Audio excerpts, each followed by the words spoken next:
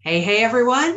Welcome to the Passion Project podcast, where everything you receive is real, raw, and authentic. I am Wendy 2.0. And as always, I have my business partner with me, Lisa Graham from Moon Over Pisces. If you are not currently following Lisa on social media, please do look her up, Moon Over Pisces. She is on YouTube, Instagram, Facebook, and you can find her on her link tree as Moon Over Pisces as well. You can find me obviously here on YouTube. You can find me on Anchor, Spotify, and a few of your other favorite podcast platforms.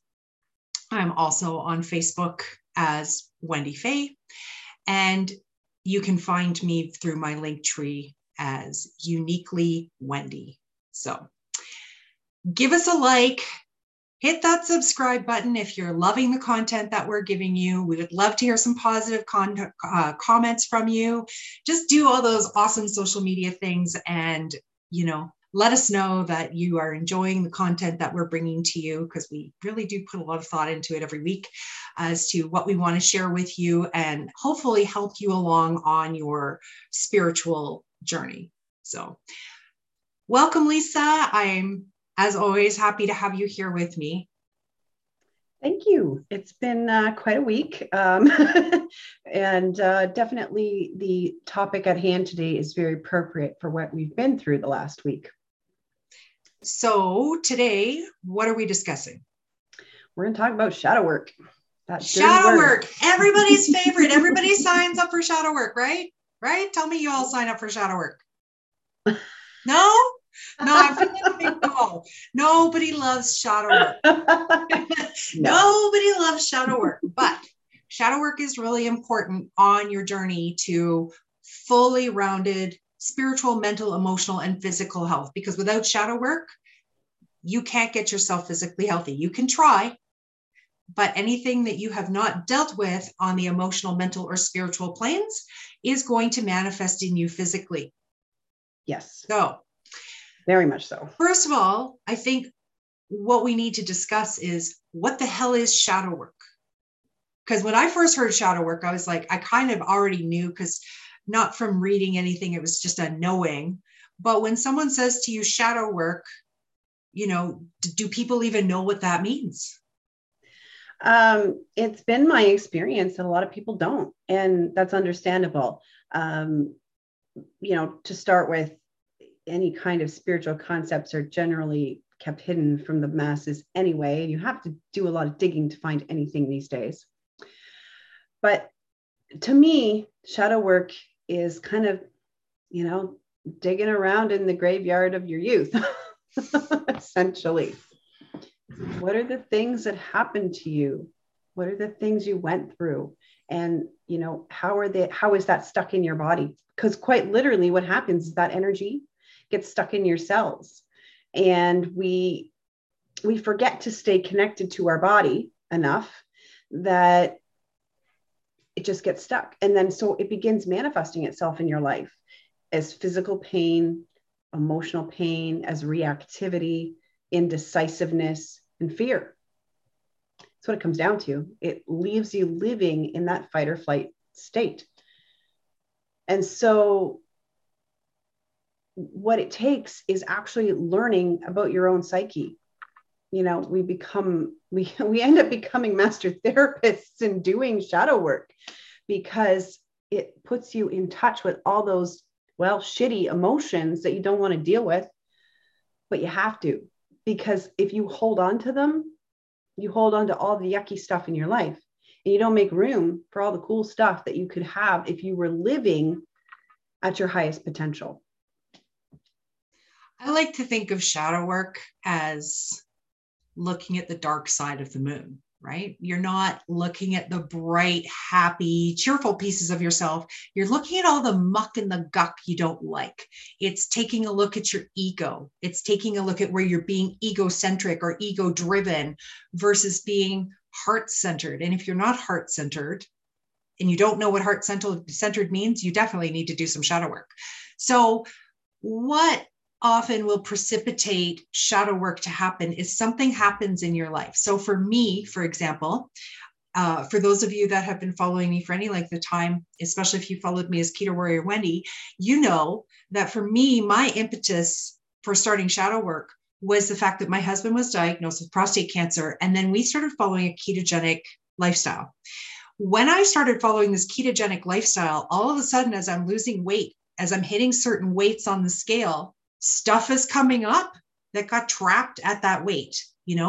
I had a very traumatic first birth experience. That was one of the first things that came up. So that shows you, like, my traumatic birth experience was almost 30 years ago now. It's 30 years this year, but it came up as one of the first things.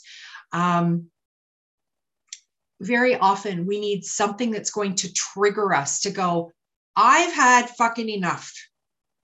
And that was where I was at when we started losing weight and this stuff started. At first I was scared because I knew that this stuff was going to start coming out. As I hit certain weights, I knew there was stuff that was trapped and I was a little scared of it.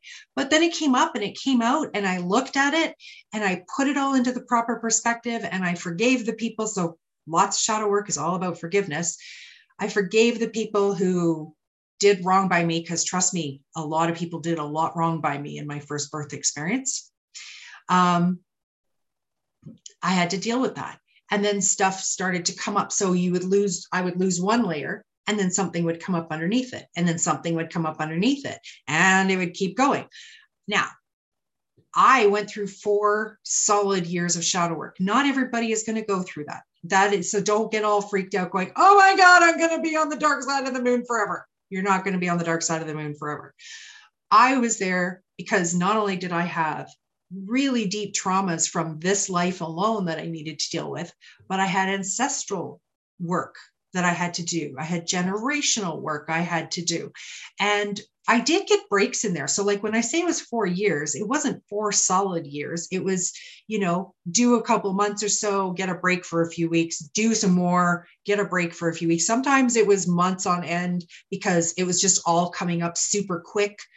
It all sounds like 4 years is a long time, but in the grand scheme of your soul and your soul's journey, 4 months or 4 years is like a drop in the bucket. And considering I spent 48 years in misery, 4 years to invest in pulling the traumas out of my body and dealing with them so that I could be this wonderful soul that you are either watching or listening to right now is really nothing.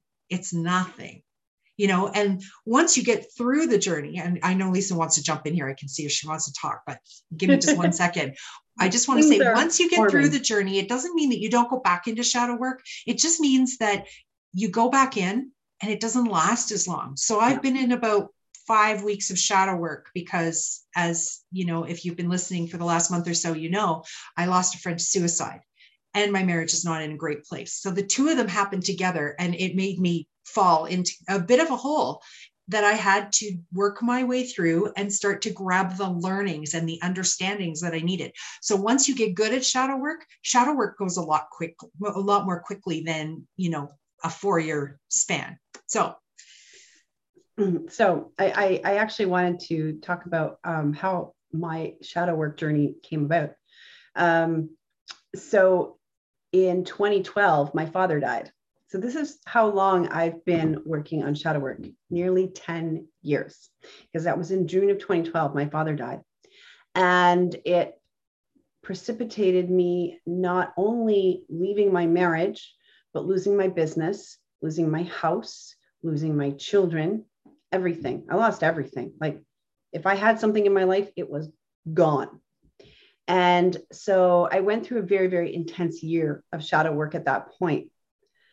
And then I met my current partner and I was like, oh, I'm healed. Everything's great. And I really swept a lot of stuff under the rug for a long time. And then I walked into her life.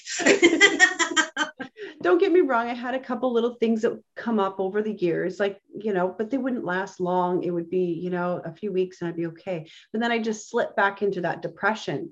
I literally lived with high functioning depression for 15, 20 years because I had no idea how much I had to unearth. So again, like Wendy said, we've got to deal with the stuff that happened in this life, which was not, I've not had an easy life.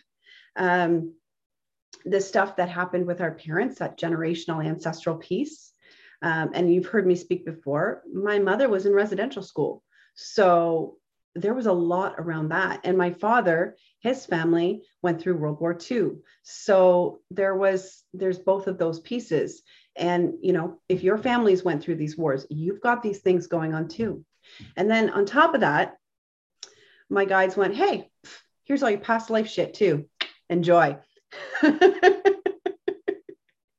So I'd have to say for me, it did start again back in mid 2020 when I learned how to do past life regressions, and I started delving into that. And so that's what came up for me first, was all my past life stuff, because I was like, oh yeah, no, I'm healed in this life, because I was in massive denial. And then the universe saw fit to put Wendy in my path and go, no, your ego is like this big and you need to get your shit together.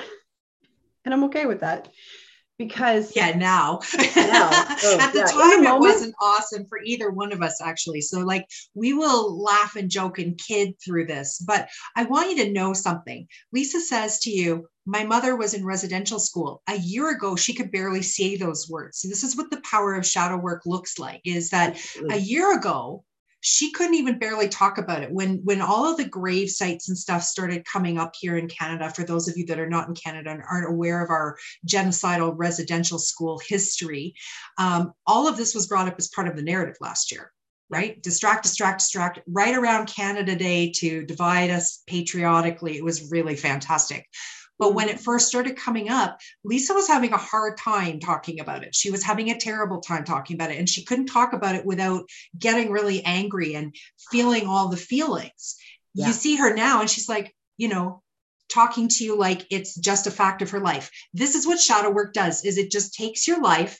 It takes the power of the story out of your emotions, so that you can use your story to inspire other people. Exactly. And so, the last year's been really hard, but there's been some fabulous moments in being able to clear out that shadow and find inspiration and being able to make a decision and be present again. Those are huge things for me, because I didn't know how to do those before. It's all well and good to have this spiritual connection, and I am grateful for every moment of that. But until you start really understanding your mental and emotional pieces and taking care of your physical body, there's no completeness there. And to be able to feel complete and whole, once you start really losing those big pieces of that shadow,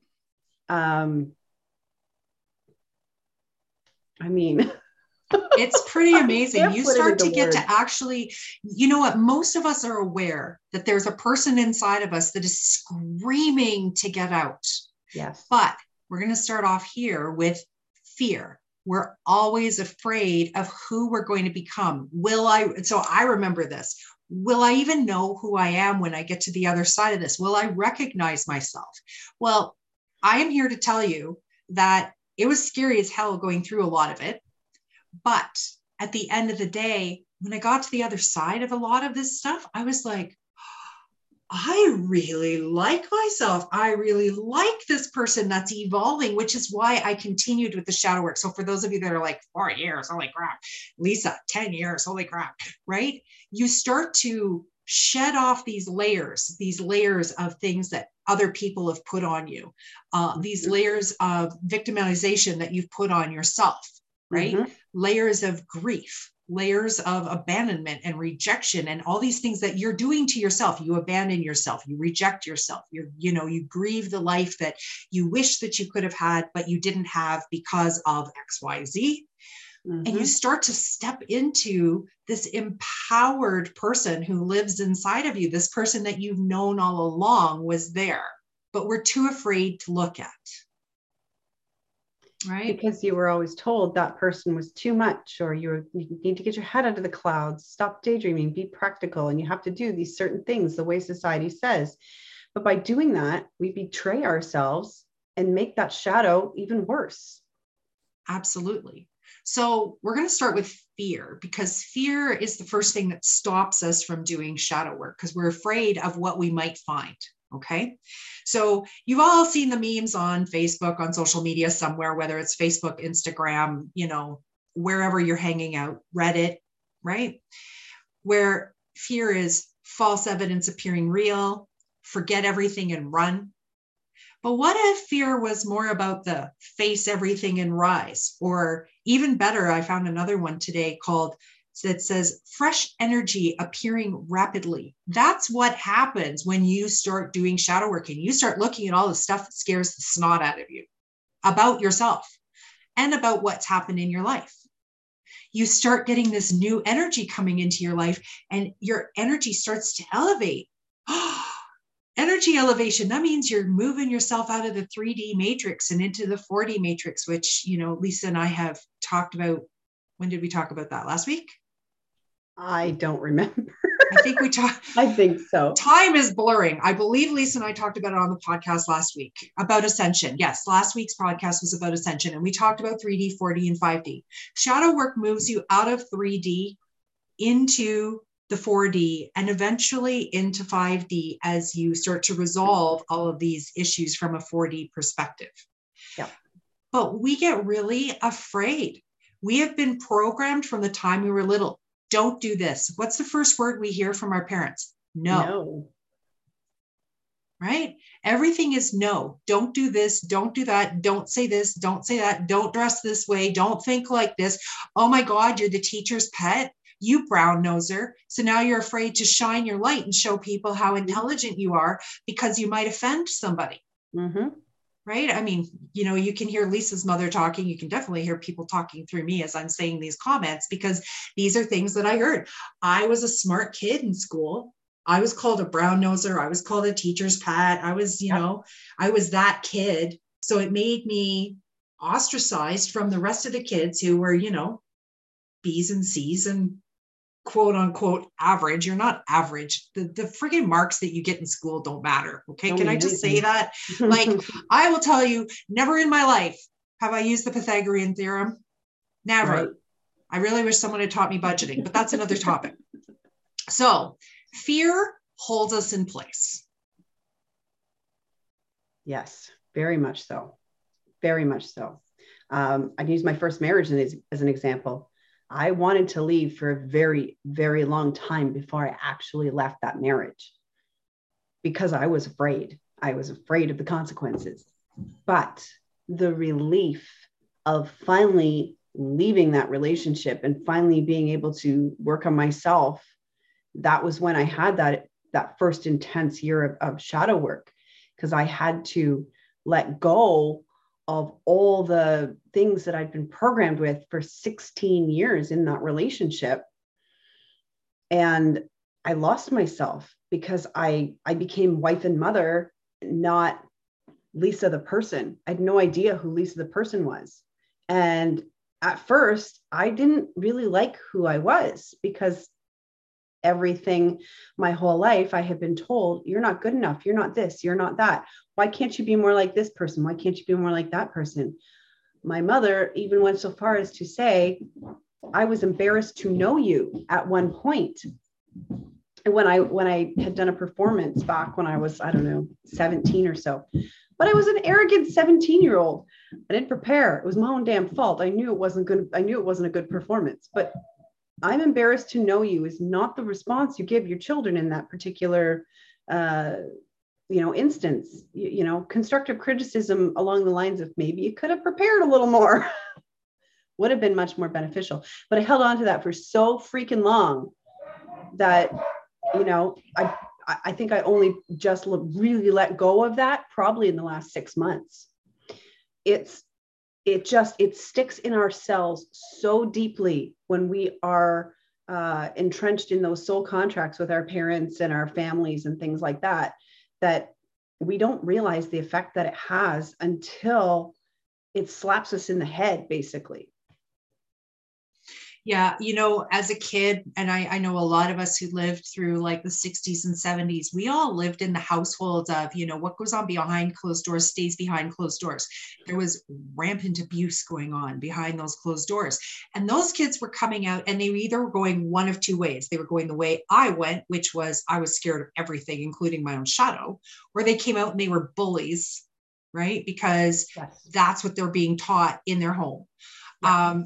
I was afraid of everything. I was afraid of doing anything wrong because I always thought there was someone watching what I was doing and telling my parents. My parents always seemed to find out every single thing I was doing. Yes. As it turns out, I think my sister actually did a lot of the tattling. So my sister was going behind my back and talking to my parents about what was going on. Because by the time I left my childhood, I had PTSD because of that. Mm-hmm. I was hyper vigilant because I didn't want to make a mess. I didn't want to not be perfect. I didn't want to like this. Can you imagine the amount of pressure you're under to be perfect all the time, every second of the day, because you don't know what kind of warped and twisted thing is going to happen when your parents come home and find out that you screwed up, right? So you're living in this fear all the time. You're living in the fear, like in my household, you lived in fear of what kind of a day did my stepfather have? Because you could have had a perfectly great day. Your stepfather is going to come home and now he's pissed off about something that happened during his day and he takes it out on you. Right. Yeah. And my parents, they just like, they had no emotional regulation. They had nothing like that. You know, I couldn't move the wrong way without that. So then I moved in with my first husband and I lived in same amounts of fear because he was who he was. I don't want to badmouth him. I had 3 kids with him. So, you know, but they say that you marry who and what you know. And I literally went from my parents' house into his house, which was kind of similar to what I'd already had. Yeah. And so I lived in a lot of fear of doing things wrong because he might come home. He might yell at me. You should have seen it the day when I ditched the car with our 2-month-old. Our brand new 2-month-old, first time parents. I ditched the car, but I got the car out of the ditch. And I was terrified to call him. And he turned out to be really decent about it. He's like, did you get out of the ditch? Yeah. Did you learn a lesson? Yeah. Well, then there's nothing else I can teach you from that. I'm like, okay.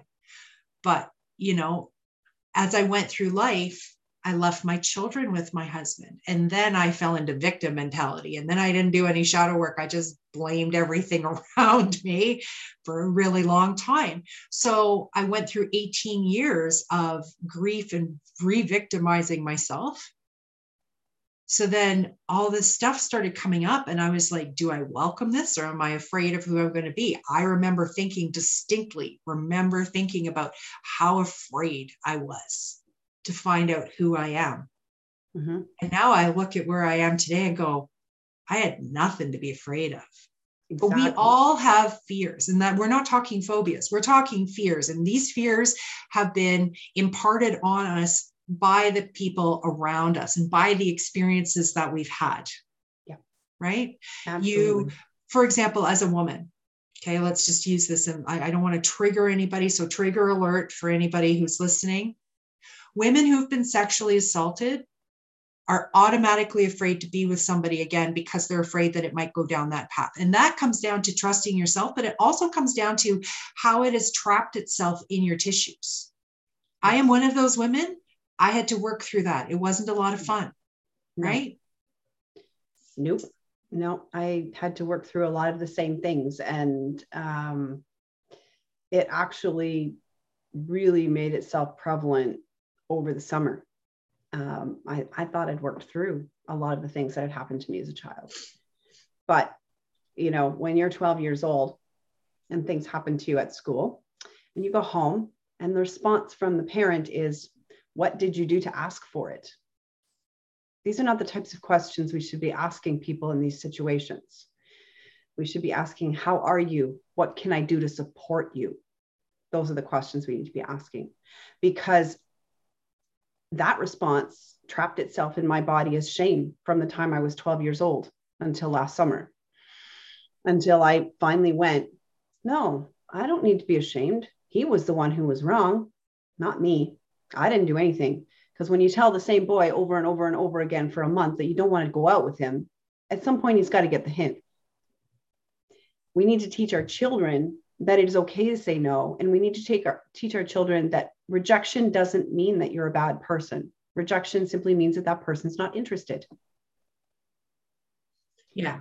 You know, as you go along this shadow work journey, now you know what, I'm going to tell you a story that I have not spoken about on social media, and I'm going to keep it fairly vague. But as I was going through my shadow work journey, I had memories come up that I had no idea were there. So I had repressed memories come up. And I discovered that as a little girl, I was molested by a family member. I did not know how to get through that. The first 10 days were rough. They were really rough. And, you know, I might talk about it sometime and I might not. It was a very deep, very intense spiritual experience for me that ended with, you know, a really fascinating spiritual sort of ending. And eventually I did get some counseling, and the counseling really did help me. But I couldn't get counseling right away because, as you know, in the world right now, there is a counseling crisis. There is a crisis that, you know, finding a counselor on, you know, emergency basis is not as easy as it used to be once upon a time. So I had to deal with this by myself.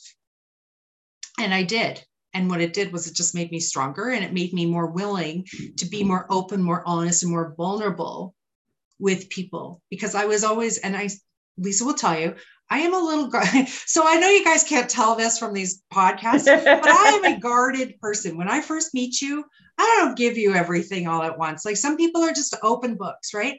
I tend to like sit back for a little bit. Give me a few weeks, give me a month. Let me see who you are first. And then I'll see if I can, if my words are safe in your mouth.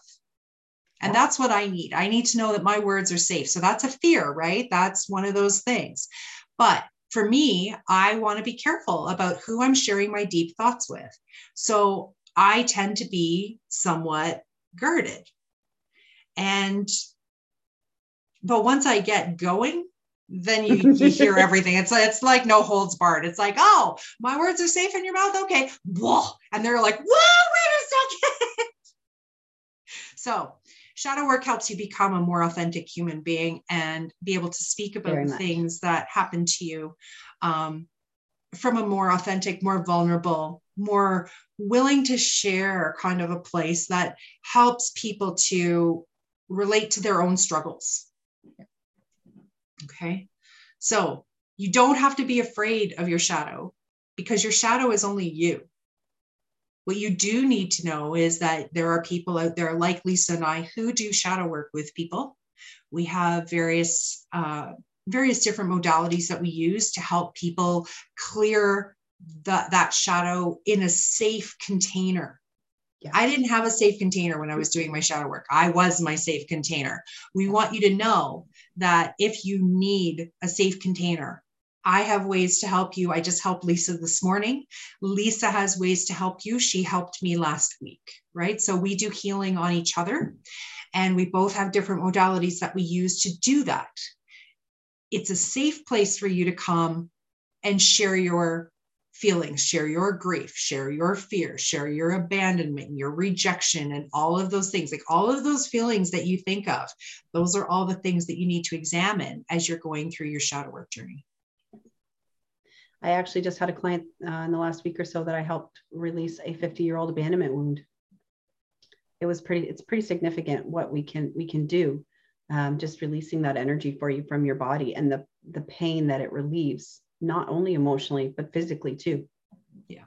I mean, you know, not to out Lisa too much, but this morning she and I did some work together, and I helped her release something from, you know, age of 5 that had been weighing her down so heavily, and she didn't even realize it.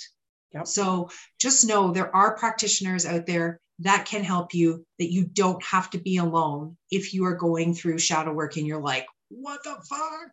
Because there's a lot of what the fuck in shadow work. Yeah. And so many times we think, oh yeah, I've let that go. But if you haven't completely released all of the energy, it will come back up for examination. This particular piece from this morning was when my parents split up. I'm a 4-year-old child. I hear noise. I get up because I'm curious. I want to know what's going on. I see my mother getting into a strange car and my father saying, don't worry, mom will be back in the morning. As you can tell, she wasn't back. No, there's still some things there lingering. And we did release a huge piece of it today, because I can tell you, as I talk to you about it now, I don't feel nearly as angry as I did even a couple of hours ago about it. So again, telling your children the truth is hard. Tell them the truth, but tell it to them with compassion, because they need to understand that it's not their fault that the adults around them have things they need to deal with.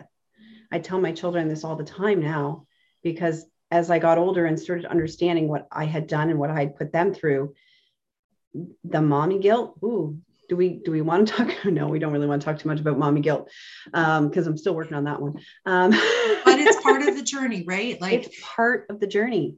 It is, and to be able to, work on this for me will help them in the future. And that for me, that's the ultimate goal, is I can help my kids and their kids and try and clear out this stuff that we've all brought with us. Absolutely. Absolutely. So I might lose some of you at this point, but I had a realization about, well, first of all, I just want to pop back to something Lisa said about telling your kids the truth. The other piece about shadow work is you have to tell yourself the truth. You have to tell yourself the truth about you. Yes. You have to tell yourself the truth about how you really feel about things. And then guess what? You have to start telling people how you really feel about them. Yeah. And that's where shadow work can get really scary.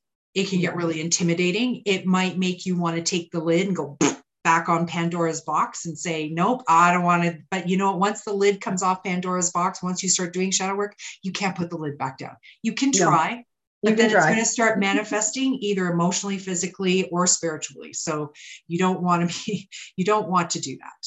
Exactly. So here's where I might lose some of you, and please know when I say this to you, this is kind of a downloaded thing from the universe. It also is some from personal experience. And I am not here to disrespect anybody's journey. So I would like to make that really abundantly clear. It's not that I don't have compassion. It's not that I don't have empathy. But I want to talk to you about grief, and I want to talk to you about grief from a perspective that you may not have thought of before. Oh, I'm a little, I probably should have done some shadow work around this. Okay, so grief is a natural process. When something dies or something changes, we feel grief, okay? Because something is ended, be it someone's life, be it a chapter in your life. Even grief can be bittersweet, right? But when we continue to live in that grief year after year after year, and I have done this, okay? So before we go any further, remember, I left my children with their father when I left my marriage, and I was living in grief for 18 years, okay? So I know what I'm speaking of when I'm talking about this. From my own experience, I believe that grief, when it becomes more complicated, when it becomes more complex, when we don't face our grief, we re-victimize ourselves over and over, and it allows us to stay in victim mentality. So I see people on Facebook, and I have friends who do this too, where it's like, I lost my dad 16 years ago, and I'm so heartbroken, and I'm so upset, and I'm so this, and I'm so wah, no disrespect, but wah. And all I see is someone who is going back to the moment that they lost this person. And they're using that as a way to re-victimize themselves, to allow themselves to sit in victim mentality, to not allow themselves to move forward from that moment in time that they have gotten themselves stuck in. I have a friend who lost her mother. My friend used to be quite athletic, but when her mother died, she gave all of that up, and she has had a hard time getting back to that since, because she wrapped it all up in this grief and now continues to re-victimize herself through this grief. If she was to do some shadow work, the reason that we re-victimize ourselves, by the way, is because of rejection. We've either rejected ourselves or whatever. We've abandoned ourselves. We have regrets, right? We've put people on a pedestal. They're human, guys. Just remember this. They may have been absolutely wonderful human beings, but I know for a fact that my one friend, talks about her mother like she was the greatest thing since sliced bread. And I remember what life was like when her mother was still alive. And there was a whole lot of not sliced bread happening there, let me tell you.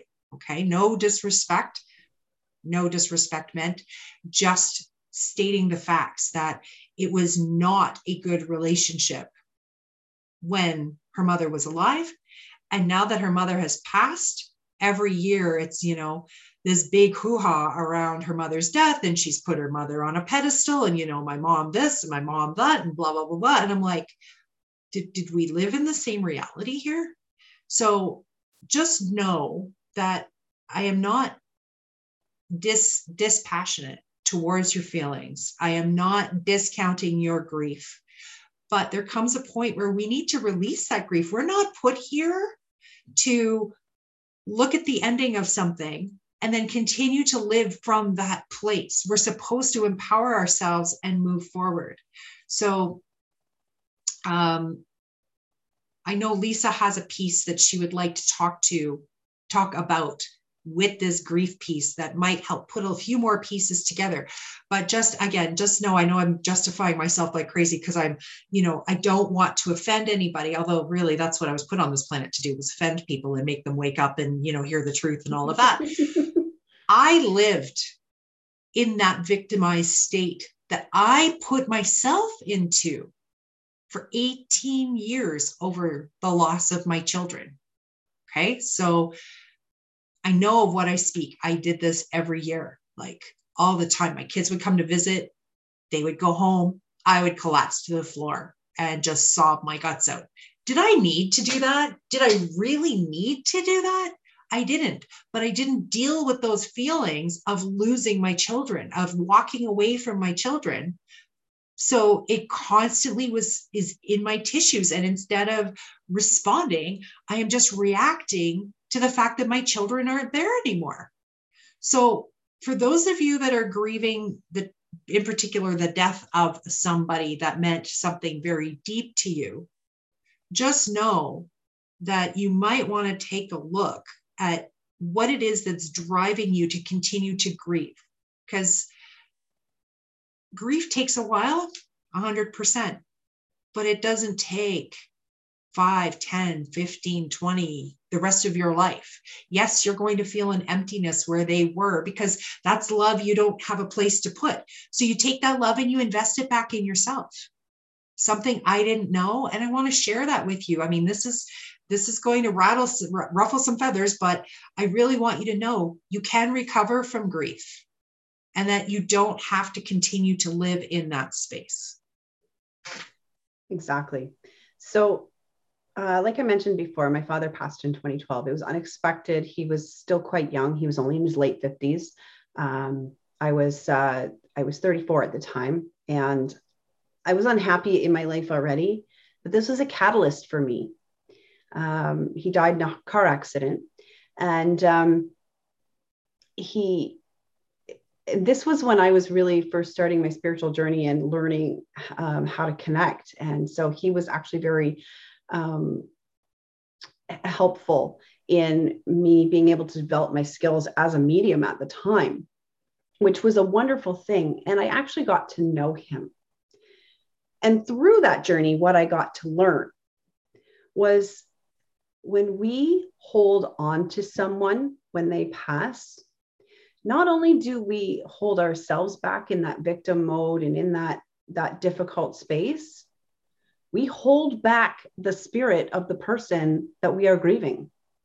They can't just go off and do their thing. If there's, and it's especially bad when you have like a very large family who's, grieving, there's multiple people who are essentially holding those energetic ties of that person to the earth space, because that's not what we're meant to do. When we cross, we are faced with looking at all the things we did in our lives. So that's enough right there. But also, if we cross in a traumatic fashion, we have to go and heal. And, and in my father's case, I'm sure it was difficult because, I hadn't spoken to him for, at that point, 14 years, but I'd only spoken to him, I think, once in about a 20 years period. And I didn't mourn him. I mourned the loss of what could have been. I didn't have a father anymore. I didn't know how to deal with that. And so at first I held on really tightly because I was like, it's not fair. I lost my dad. I didn't even get a chance to try and fix it or anything, until one day, about 2 or 3 years down the road, I was like, why am I doing this to myself and to my dad? And I just let it go. And it was wonderful. And he actually showed up in spirit and said, thank you. I can finally go do what I have to do. Because at that point, you've let them go, and he can go and heal, and he can go and learn, because that's our whole purpose as souls, is to learn. So if you are holding someone that tightly, you're holding their spirit back from its full potential, just like you're holding yourself back from your full potential. Why wouldn't you want to fulfill that? Fear. Right? I mean, I lived in this place where I was angry, and I was blaming everything around me, right?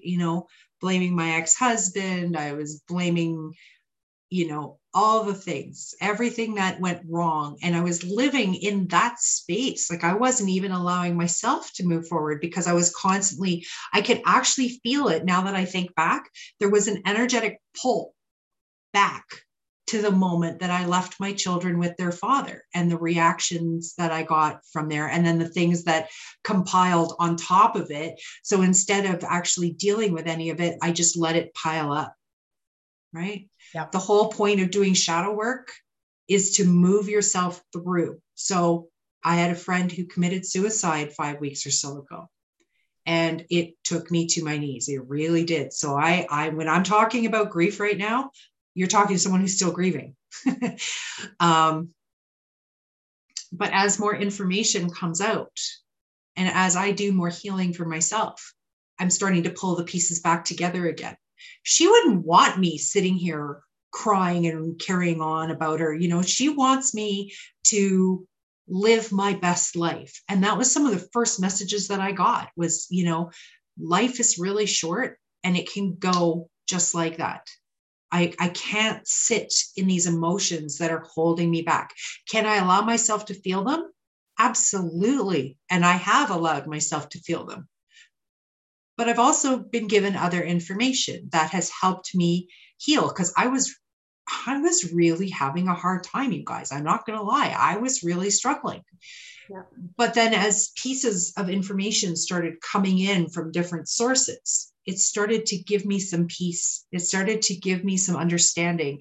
It started because I was, I talked to her the night before. So I talked to her right into the morning that she decided to take her life. And there was this piece of me that was like, how did I miss that? Like, I know, and I kept saying, and Lisa heard me say it several times, I know this isn't my fault, but I can't seem to shake that. Yeah. And it wasn't until I heard some information that came into me that I went, okay, I don't have to carry this. right? Will I still mourn? Will I still grieve? Will I still be upset? Do I still think, like, as I start driving down the street and think about the number of times I drove to her house? Yes. Do I think about her almost daily? Yes. I thought about her almost daily from the time we became friends. Do I miss the place that she held in my heart? Yes. But I can't live there. And you shouldn't allow yourself to live there either, was more of the point of, of telling you that this is where you're re-victimizing yourself. It's bad enough to learn that somebody's died, but when you keep going back to that place, back to that place, back to that place, back to that place, that's when you are actively choosing to be in that space. So with all that being said, what happens when you get to the other side of shadow work? What happens when you move through something that you've been carrying your entire life? What happens when you move through something that your ancestors brought down? What happens, like, for example, Lisa and I both have family that made it through World War II. What happens when you actually heal those bits and pieces? It's pretty cool. Lots of really cool things happen. You become more authentic. You become more real in your interactions in your daily life. You learn how to set boundaries. You become more decisive, and especially when it comes to taking actions in your life. You just become more compassionate, and you feel like a more whole human being all on your own. It's a fantastic feeling. Yeah, you're more present in your life. You're more present. Yeah. You know how to respond versus react. So now you've done your shadow work. Now things don't trigger you like they used to. Like, when you have those hair trigger reactions, that's a reaction. That's not a response.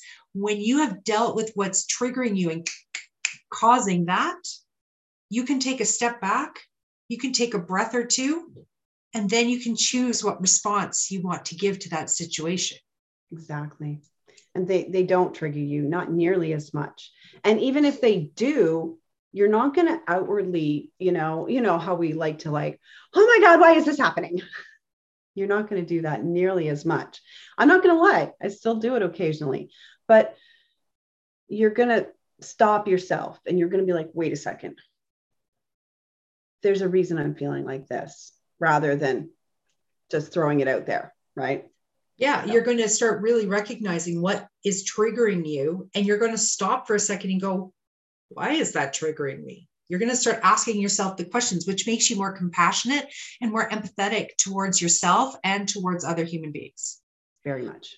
I know for myself, when I did the shadow work that had to do with my family and working around, them going through the war and having been in the camps, and my great grandmother sold my grandmother to the soldiers for extra food. And the extra food was for my uncle, my great uncle. It wasn't even for my grandmother and her sister. It was for my great uncle, because, we all have to have someone propagating the family name.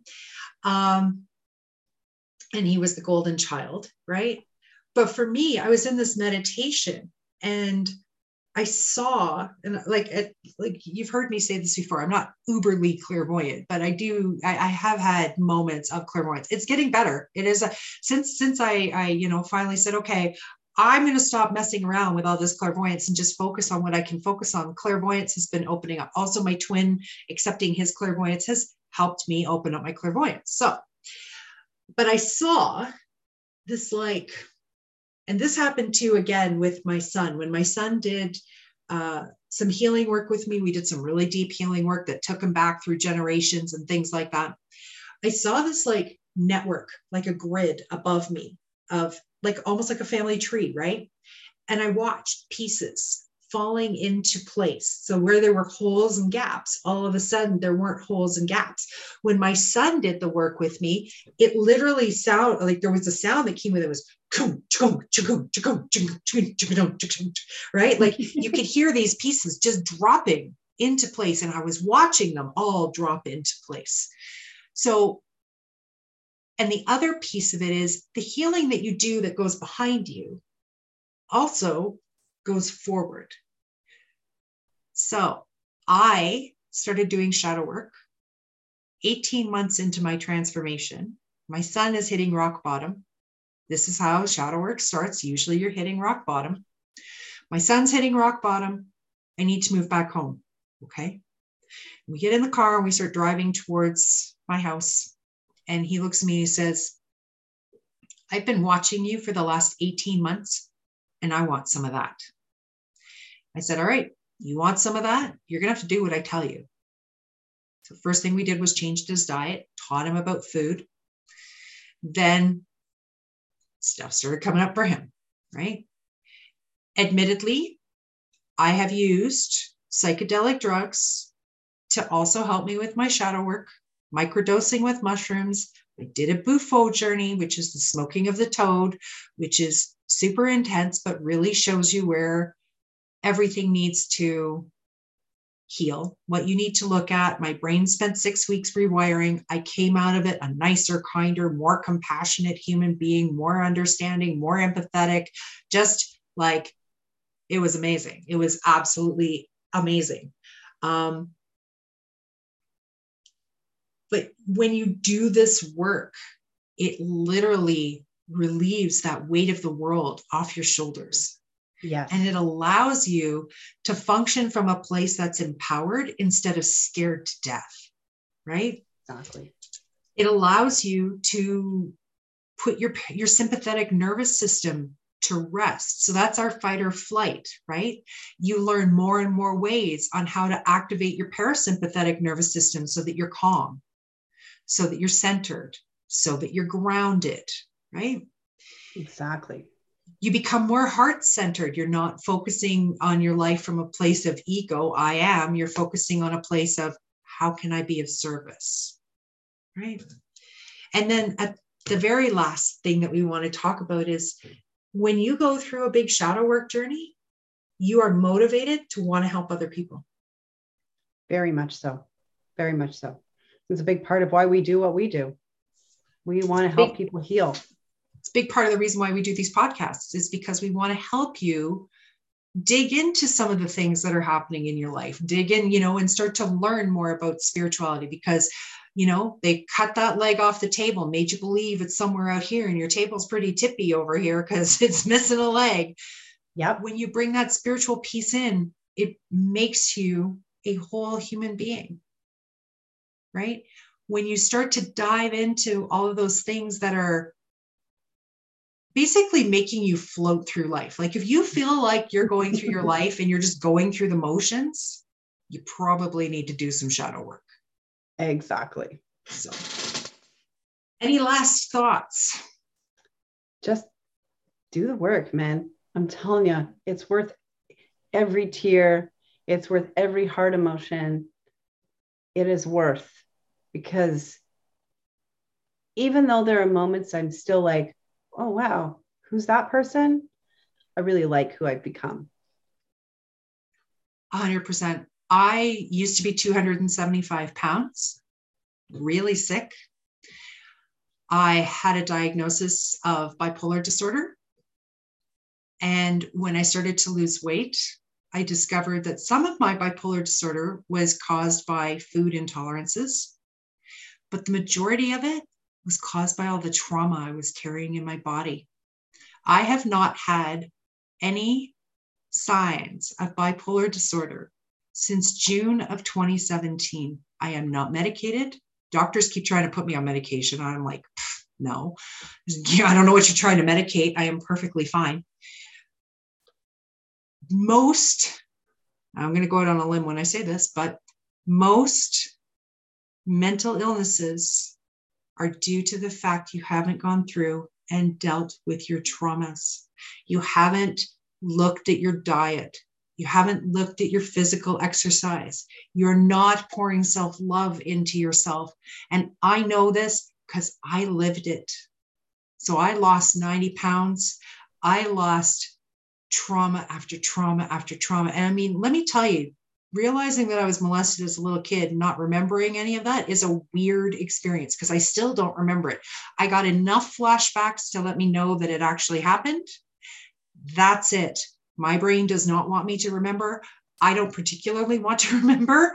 No. But without that, I could not have helped, my son put pieces together in his life. Without the shadow work that I've done, my niece wouldn't have picked up the healing torch and started to heal herself. So my son has done a ton of healing work. My niece is doing healing work. So it doesn't just spill over your own children. It spills over the entire family, over the next generation. So the healing work I'm doing is spilling over onto my grandsons. Yay. Hopefully they never have to go through much of what it is that I went through, right? My grandparents went through World War II and never dealt with the stuff that happened to them then. I dealt with that stuff. So now, and by dealing with that stuff, I also have not allowed that stuff to perpetuate in my life through what has been happening with the narrative in the last 2 years. So my grandsons are not going to have to unwind all of my crap when they get older, because I've already unwound it all for them. So do the work.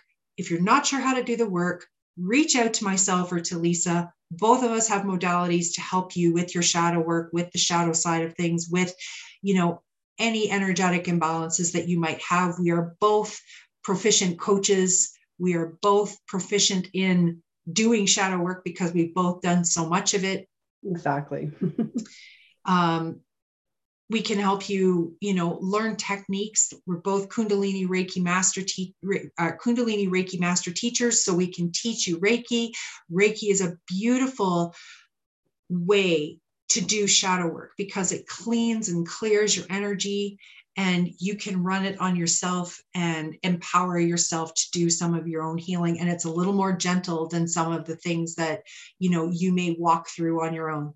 So be sure that if you're not seeing a counselor, that you pick up somebody like Lisa or myself who can help empower you on your shadow work journey, but do the work. You will never, ever, I will tell you this right now, you will never regret doing shadow work. You might hate it while you're in the middle of it. Trust me. I don't love shadow work. I started this off saying, who the hell volunteers for shadow work? Not this girl. Nobody. This girl does not volunteer for shadow work. But when it shows up, now I know what it is. I know how to move through it more quickly. And I also have supports in place to help me move through my shadows so that I can be this bright, shining example of what authenticity and vulnerability looks like, and hopefully inspire you to want to better your own lives. So with all that being said, thank you so much for being here. If you like this, give that like button a hit. We would really appreciate it. Subscribe to Wendy 2.0 or Moon over Pisces. And we will be back again next Monday with another titillating topic for you. So have a wonderful rest of your week. Namaste, my friends. This is the Passion Project Podcast. I'm Wendy 2.0, where everything you receive is real, raw, and authentic.